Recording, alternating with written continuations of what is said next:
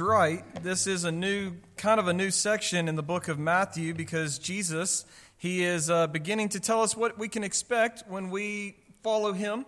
And I told you pretty much the next three sermons, this is probably why a lot of people got sick, is because I said it's going to sound like for the next three sermons, I'm trying to talk you out of being a Christian. And the reason that it's going to sound that way is because that's what Jesus does. And so I'm just trying to imitate Jesus.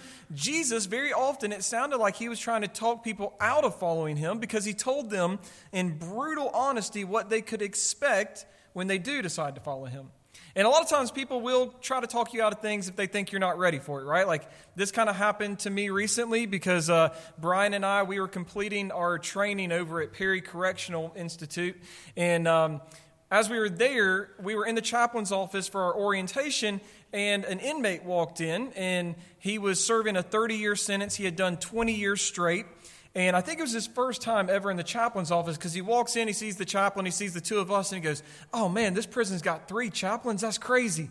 And I was like, "No, that's not right." And the chaplain was correct. He was like, "No, they're not chaplains. They're here for orientation." And this guy, he looked at me and he goes, "Man, are you for real?" Brian will back me up on this. This guy looks at me and goes, "Man, are you for real? You're like 19 or something." So yes, church, okay. Someone thought I looked 19. Y'all just plug that away, all right? I'm not as old as I am. But anyways, so he was like, "You're like 19 or something. Are you sure you want to sign up for this?" And I resonate with what he was saying, but I just looked back and I was like, "Brother, I'm already in it. Like, I'm here. This is what I'm about." And see, that man understood something. He knew something, and he was trying to warn me of something. He was saying, "Listen, it's not pretty in here. It's messy in here. It's dangerous in here. This is where they keep dangerous people, and they're not going to be nice to you just because you're a Christian. If anything, that's going to put a bigger target on your back. Are you really wanting to sign up for that? Do you know what you're getting involved in?" And I just remember thinking to myself, this is exactly what I signed up for the moment I trusted in Christ. I was expecting this. But see, here's my concern, right? My concern as a Christian and as a pastor especially is I'm incredibly concerned that too many Christians today don't actually know what they're signing up for when they follow Jesus. When they trust in Christ, I don't actually think they know what they're signing up for. And in large part, the culture's to blame for that because in large part, our culture has this idea of this fairy tale version of Christianity that is totally incompatible with biblical Christianity. Right? If you think about the popular idea that goes around in our world today, people will say, "Well, hey, listen, if you will just become a Christian, if you'll just trust in Jesus and believe in him, life will be easy and carefree and stress-free, and you'll never get sick, and nothing bad will ever happen to you, and life will just be sunshine and rainbows all the time, so you should trust in him." Or they'll say something like, "Hey, trust in Jesus, and he can make you rich because you sow $1, and then you get $1 million back somehow." That's a whole other sermon. I'm not going to preach that one today. But that's the popular idea that goes around in our world today. Just come to Jesus, trust in him, and life will be easy. It'll be carefree. Nothing bad will ever happen to you. We even have little pithy sayings that go along with this. People say, "Oh, the safest place to be is right in the middle of God's will." And every time I hear that, I'm thinking, have you even read the Bible? Have you even read the Bible? The safest place to be is in the middle of God's will. Are you kidding me? Tell that to Jonah as he's in the belly of the fish who has swallowed him up and taken him to Nineveh. The safest place to be is right in the middle of God's will. Why don't you say that to Jesus as he's hanging on a cross? Don't come at me with that nonsense, because when I read the Bible, I see that the scariest, most dangerous place to be is right in the middle of God's will. And so here's what we have today. We have a countless number of people today who call themselves Christians, who have almost no concept of who God actually is, of what God is actually doing, of what his kingdom looks like, and what it means to be a follower of Jesus. That's what we're left with today. When you come to faith in Christ, do you actually know what you're signing up for? Because Jesus is going to tell us in this passage, and it's not going to be pretty. And again, he is trying to get people to count the cost of discipleship. And so he says here, all who pursue Christ will be persecuted by the world. It's a guarantee. You're not exempt. Don't read that and think, oh, thank God that's not me. I'm talking to you. All who pursue Christ will be persecuted by the world. It is a guarantee. And so if that's true, and it is, and this is what we can expect, then what do we need to be able to endure the hatred and persecution of the world? That's what I want us to consider as we study this passage. Jesus, he's going to just give it to us very honestly. And so we need to consider, well, what do we need to be able to endure the hatred and persecution of the world? And when you read this passage, the first thing that you realize is that we are not signing up for that easy, carefree life that so many people think the faith is today. Notice what he says there in verse 16. Jesus says, all right, hey, I'm about to send you out, so here's what it's going to look like. Behold, I'm sending you out as sheep in the midst of wolves. So be wise as serpents and innocent as doves. Now that's kind of crazy, is it not? I mean, just think about this for a second. We all know this verse. I know you can quote it. Think about how crazy this is. No shepherd would ever do this. They'd be fired immediately. Like the shepherd's one job is to protect the flock and make sure that no wolves come in and that the flock is never around any wolves. And Jesus goes, what if we did the exact opposite? What if I sent my sheep out into the midst of wolves? So I want you to notice how immediately this contradicts that idea that Jesus would never lead his people into danger. It definitely contradicts that idea that the safest place to be is right in the middle of God's will, because Jesus says here, it is my will for you to be in the midst of hungry, ravenous wolves as you are a bunch of sheep. And so in order to be this way, to be sheep in the midst of wolves, Jesus says his people need three characteristics. And you see those characteristics really in the animals that he references, right? So notice the first one, he says that we're to be sheep. We're sent out as sheep in the midst of wolves. And now, in church, when someone mentions sheep, what's the first thing that comes to mind? Sheep are dumb. Thank you, Jordan. You got it. He works with youth all the time, so it's right there on the Sheep are dumb, right? But that's not what Jesus is talking about here. That's not the reference that we need to be thinking about. He's not saying, hey, you're dumb, so go be dumb in the midst of wolves. That would be horrible. That's not what he's talking about. He's saying, like sheep, you need to be peaceful and nonviolent and have a complete dependency on your shepherd. If you are going to be surrounded by enemies, you need to understand you are not strong enough and wise enough to guide yourself through that terrible situation. You need to be like a sheep and need to be peaceful, nonviolent, and completely dependent on your shepherd. And so if this is true, you're going to be peaceful in the midst of wolves who want to kill you. You don't need to be dumb. You need to be what? Wise, like a serpent. Now, that's also kind of strange, right? Because throughout the Bible, we know that serpent is always associated with the bad guys, right? So Jesus says you're to be like a serpent, which seems odd. But he's saying you need to be wise and you need to be crafty, especially in the way that you go about your lives, right? Because, just think about a snake for an instance. I know you don't want to, but for a moment, just think about a snake. My wife especially is like about to plug her ears. So what happens when most people see a snake? Scream, wow, kill it. Come on, people. You stomp its head and crush it, No, but most people, if you don't scream, your natural instinct is I've got to find a way to kill this thing, because every normal person hates snakes. Amen, church? Every normal person hates snakes. Only the weirdos like them. And so, but think about what snakes do. I don't know if someone has a pet snake and I just offended you, but I'll say worse to offend you later, so just hold on. What do snakes do? They know that they're hated, and so they hide themselves, right? They never really reveal themselves to the people who want to kill them. They're crafty about how they go about their way of life. They never pursue the people who want to stomp on them or hit them with a shovel over their head. And so that's what Jesus is saying here. He's like, you need to be wise in how you go about your life. You don't need to just pursue enemies and cause trouble for the sake of causing trouble. Be as wise as a serpent in how you navigate the dangers that are going to surround you as you go out into these hungry wolves. But then he says, because you're to be crafty and shrewd, which we typically think of as being bad things, right? he says you also need to be innocent as doves. Now, let's just get one thing clear. None of us is innocent, right? We're all guilty. None of us is totally good. The Bible says you're not good, so it's not just me saying it. Jesus says it. We're not innocent all the time, but the innocence that Jesus is talking about here is innocence that comes from having pure intentions. In other words, this word in Greek, it means don't be double-minded. Don't be double-tongued. Don't have dual purposes. Don't go to reach people for Christ and say, hey, I'm doing this for the sake of Christ because I want to glorify Him, while also in the back of your mind going, but it'd be great if I got famous too. Or it'd be great if they gave me money and I maybe got rich off this as well. He's saying, no, be innocent as doves. Be crafty, but have pure intentions as you seek to reach people for Jesus. And so here's what I want you to just understand. I want you to see what Jesus is doing here. He is explaining with brutal honesty what you can expect as His followers. And Jesus doesn't sugarcoat things, does He?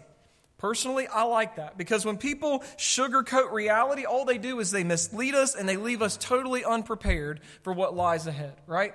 Like, I remember, I had so many different stories of this, but I guess you can say I've been misled a lot in my life. But one thing in particular is I remember when I was starting out ministry. I was young and naive. I was actually 19, didn't just look 19, but I actually was 19 at the time. So I was 19, starting out in ministry, and I had this idea, a novel idea. I was like, oh man, I got my first job at a church then. I was like, this is going to be great. I'm going to be working at a church. They're all Christians. They all love Jesus. This is going to be the best place to work ever. We're all going to get along. There's never going to be any fighting because we love Jesus and we're all about the same thing, making Jesus known. And nobody told me otherwise.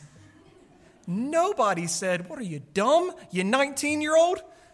And so I went in there. I was just, all right, let's all be best friends and love Jesus and tell others about Jesus. And then I was hit with the reality of what I could actually expect, which was there's still people. Doesn't matter if they love Jesus. They're still people. They're still sinful. And so I was betrayed. I was talked bad about. There was all sorts of infighting and backstabbing, all this kind of stuff. And I just remember being like dumbfounded thinking, what just happened?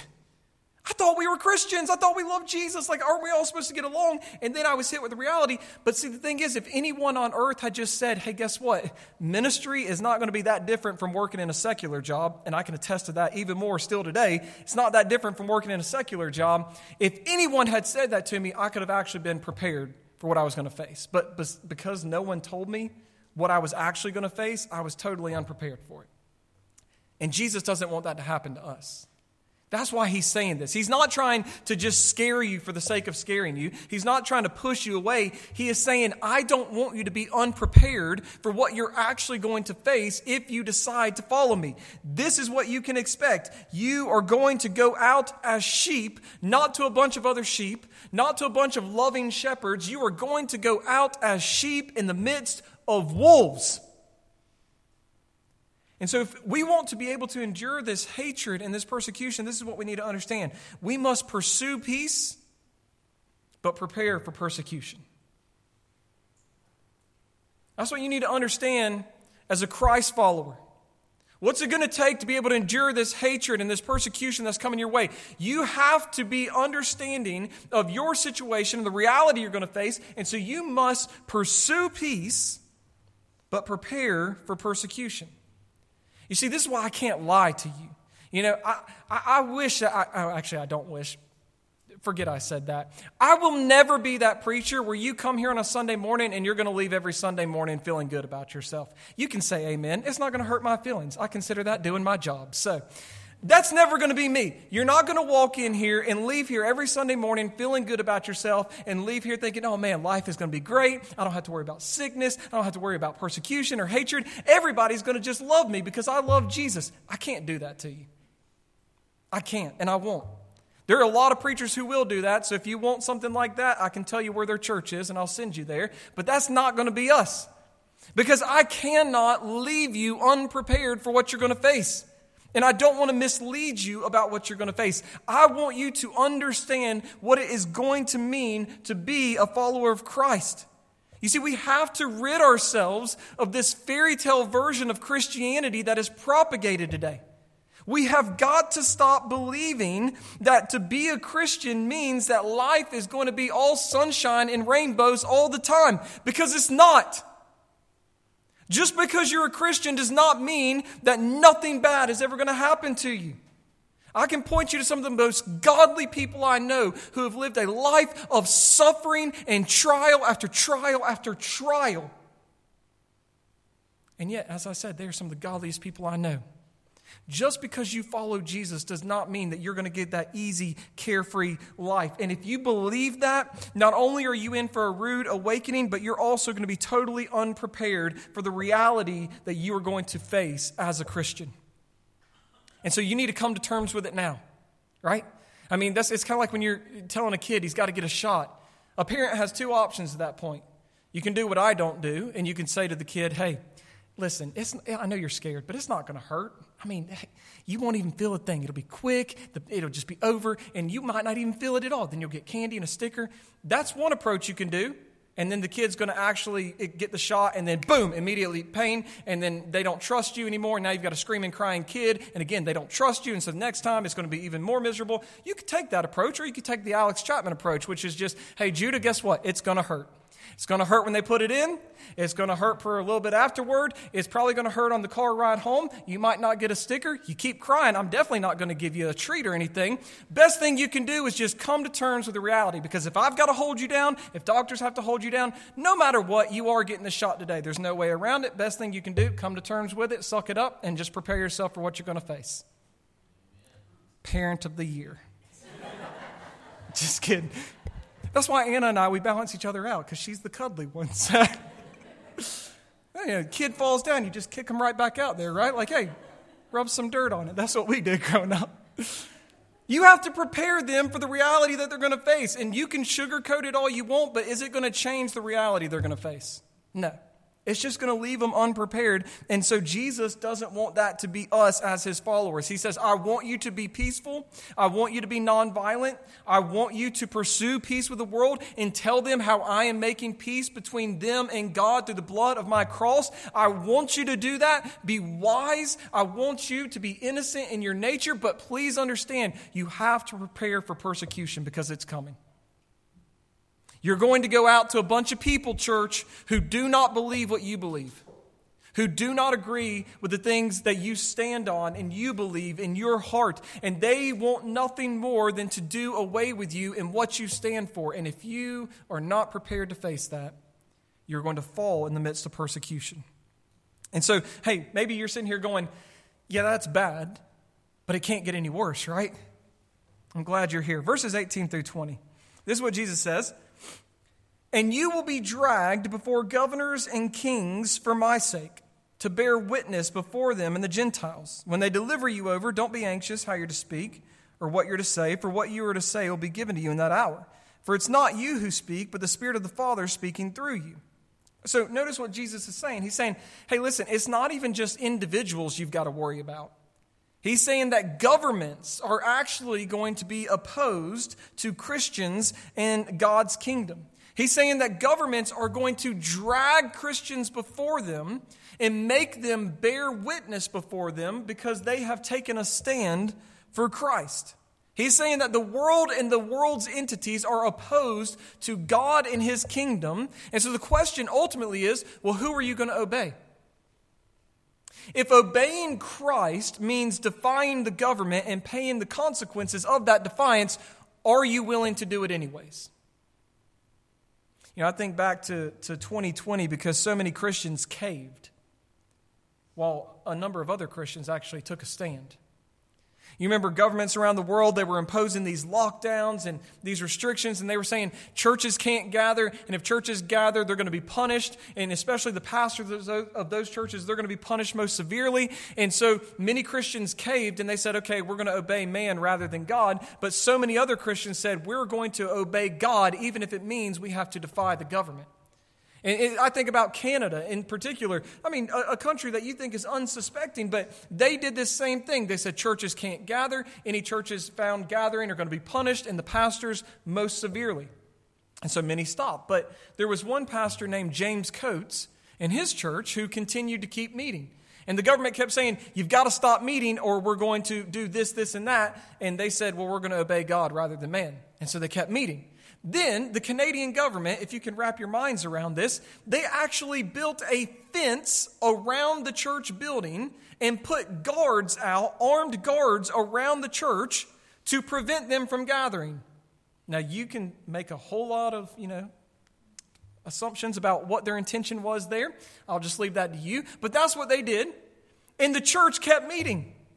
And so eventually they arrested Pastor Coates and they threw him in jail for 35 days.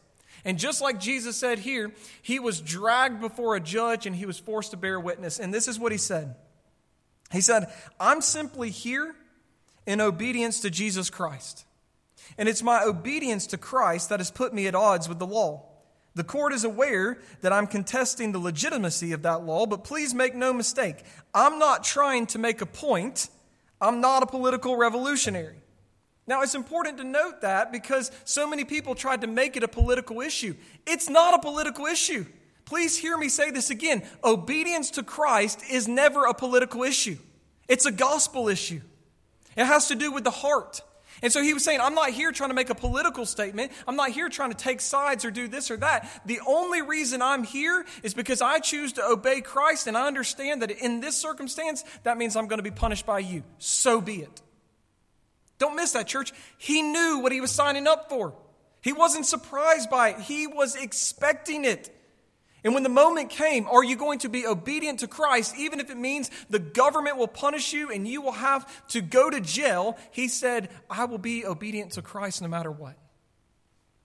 I wish we had more Christians like that today. Now, you might be sitting there thinking, well, hey, listen, Pastor, I get that. I appreciate him. Praise God for his faith. But I rarely find myself at odds with the government, which, again, that's another sermon.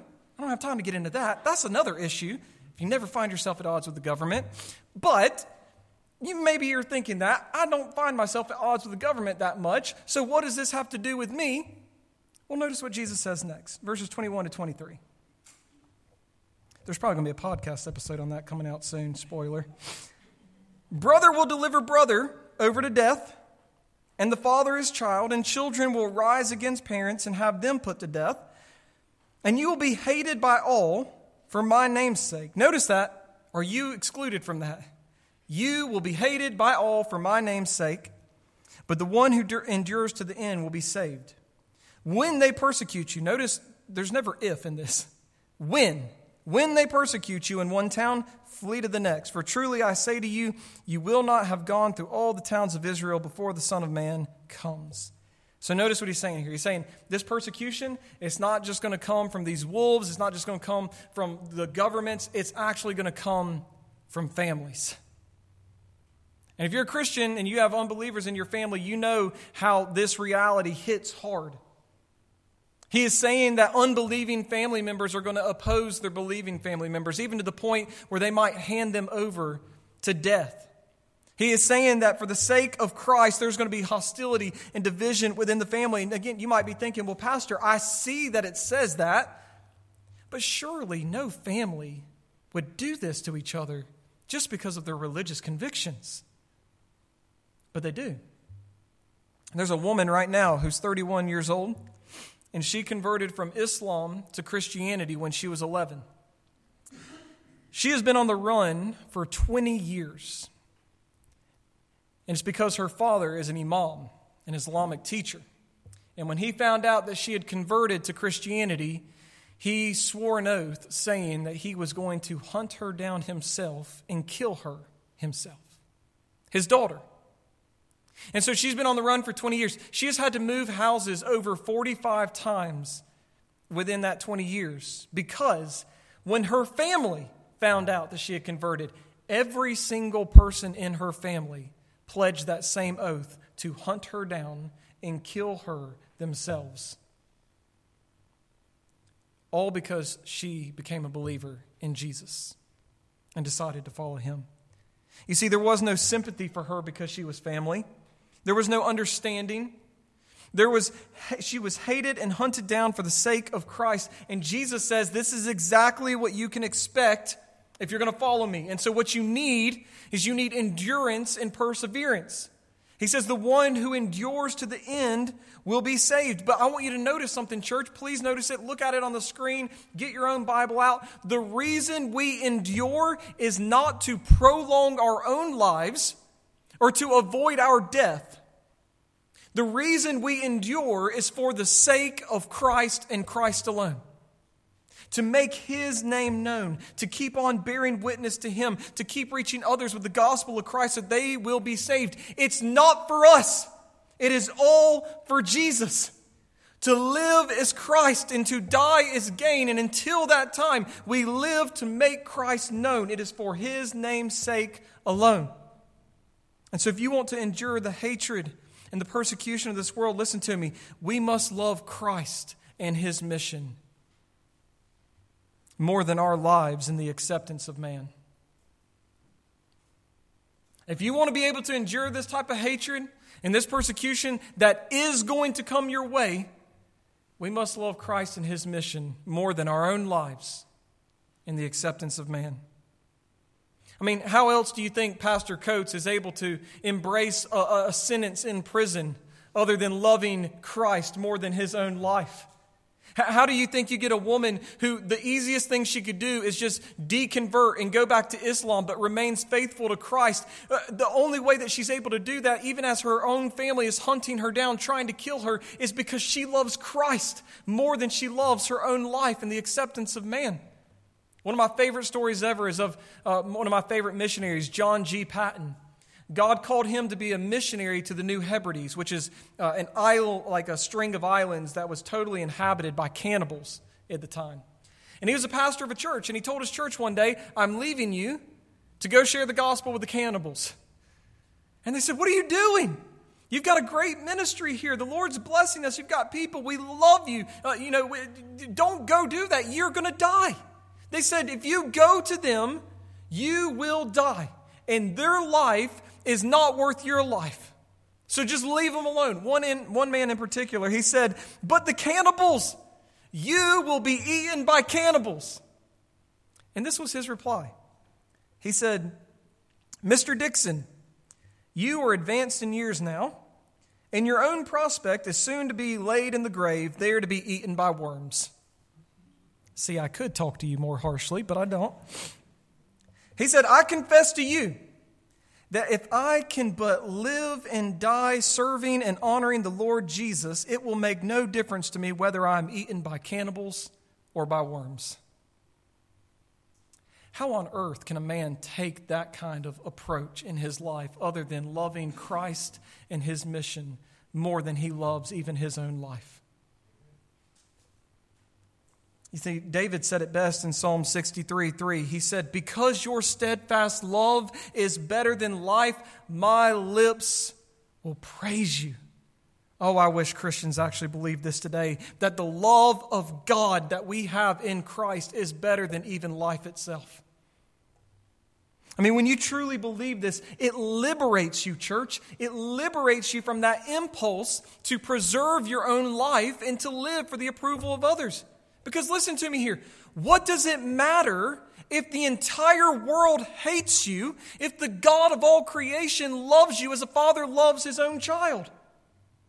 What does it matter if they kill you, if the sovereign God who controls everything has promised to raise you back to life and give you an imperishable resurrection body and be with Him forever? What does it matter if everything is against you, if God Himself is for you? If we actually took God at His word and believed what He says, the church would be emboldened to actually live how God calls us to live. I wonder if the reason we're not living this way is because we don't actually believe the God that we claim to believe in. Maybe you're thinking, "Well, Pastor, I don't really experience this in my life. I'm not really persecuted like you say I'm going to be. I'm not really hated like you say I should be." And listen to me, if that's you this morning, I want you to hear me on this. You should be concerned. Because Jesus says in Luke 6:26, "Woe to you when all people speak well of you, for so their fathers did to the false prophets." In other words, we should be concerned when everybody in the world speaks well of us and no one hates us. If you're not experiencing hatred from the world, it might be because the world doesn't know they should hate you and oppose you. Meaning, maybe you're sitting quietly when you need to stand up and speak out. You know, if you want a silly example, think about the game Whack-A-Mole, for an instance, okay, for a moment. The only moles that get hit are the ones that are doing what? Standing up, right? So maybe if you're not getting hit with hatred and opposition, it's because you're not actually standing up when you need to. Maybe no one has opposed you on abortion or on LGBT issues or on gender and sexuality or addiction or sexual promiscuity because they don't actually know where you stand on those issues. Maybe you'd be experiencing a little more hatred if you would speak up and make your position known. You know, one of my favorite quotes by John Piper, when he was speaking about Christians who have been killed for their faith throughout history. Actually, I love this quote so much, I printed it out and framed it in my office. Piper, speaking about Christians who have been killed for their faith throughout history, he said, "They weren't martyred for being vague." Faithful Christians throughout history have made their positions known. And if the world is going to hate them for it, so be it. If the world is going to persecute them for it, so be it. If the world is going to hunt them down and kill them for it, so be it. You see, we think we'd be great and better off if we just had more friends and more people liked us. Maybe you need a couple more enemies, Christians. Maybe it's time for you to stand up and speak out for Christ and let the world do what they're going to do. But make the gospel known. We're far too timid today when we need to actually stand up and speak out.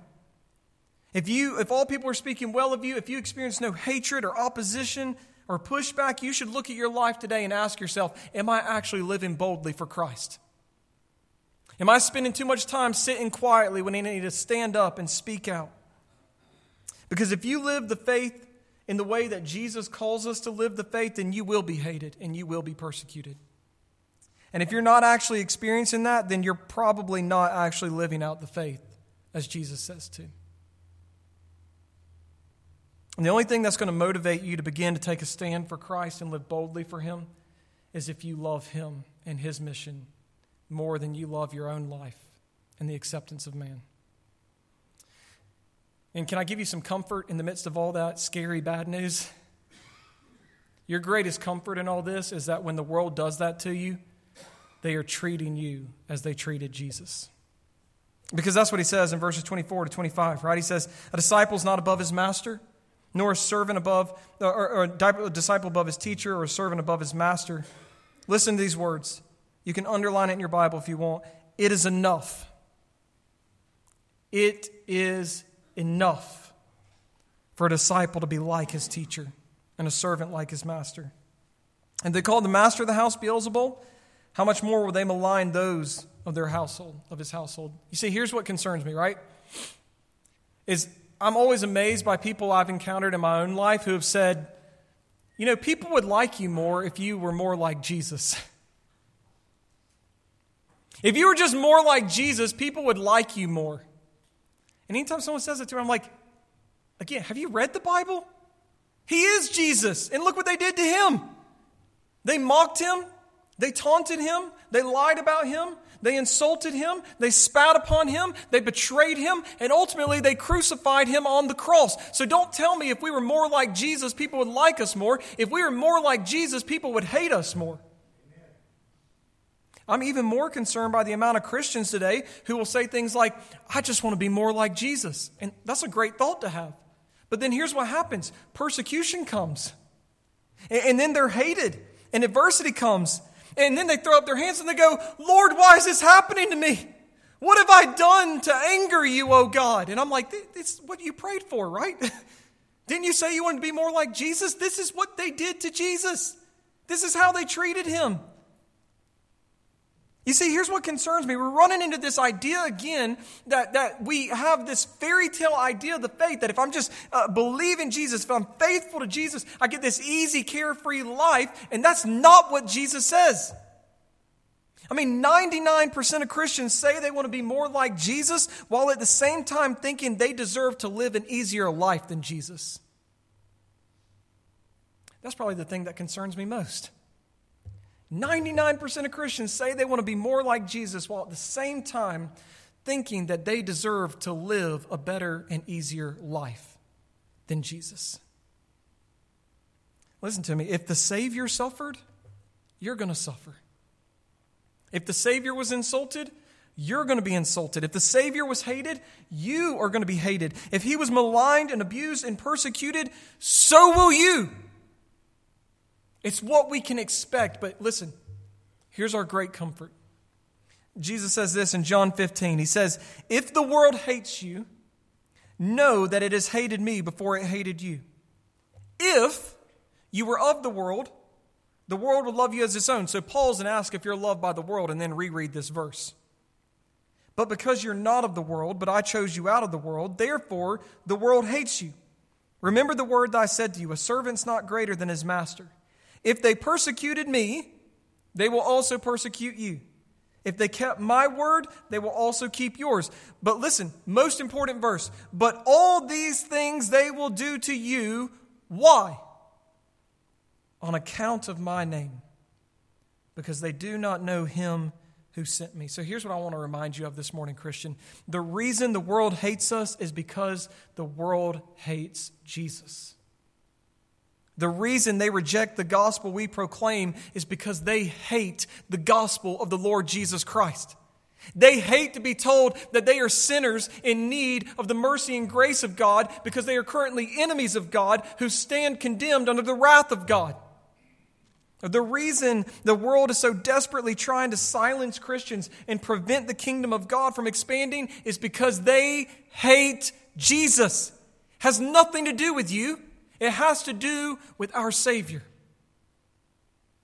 And so listen, we don't need a life of ease and comfort. That would be the worst thing in the world for a Christian to have. We don't need everybody to like us and accept us. Listen to me, church. It is enough to be like Jesus. Do you actually believe that? Do you hold to that? Do you cling to that? Whatever the world is going to do to us, whatever they are going to say, let them do it. Let them say it. For it is enough for me to be like my Savior. And so this is what you can expect. If you want to become a Christian, this is the life that awaits you. Jesus says you are going to be like sheep in the midst of wolves. He says that because of that we must pursue peace, but prepare for that persecution. We have to endure that persecution by loving Jesus and his mission more than we love even our own lives or the acceptance of men. And then most importantly, we have to content ourselves and find all of our satisfaction in being like Jesus. It's a dangerous mission, is it not? It's not one that many people want to sign up for, but here's the good news for Christians. Jesus has promised never to leave us or forsake us. He said he will be with us to the end of the age. And so this church, this is what you are signing up for when you sign up to follow Christ. My question to you this morning is, are you prepared for this life? Let's go to God.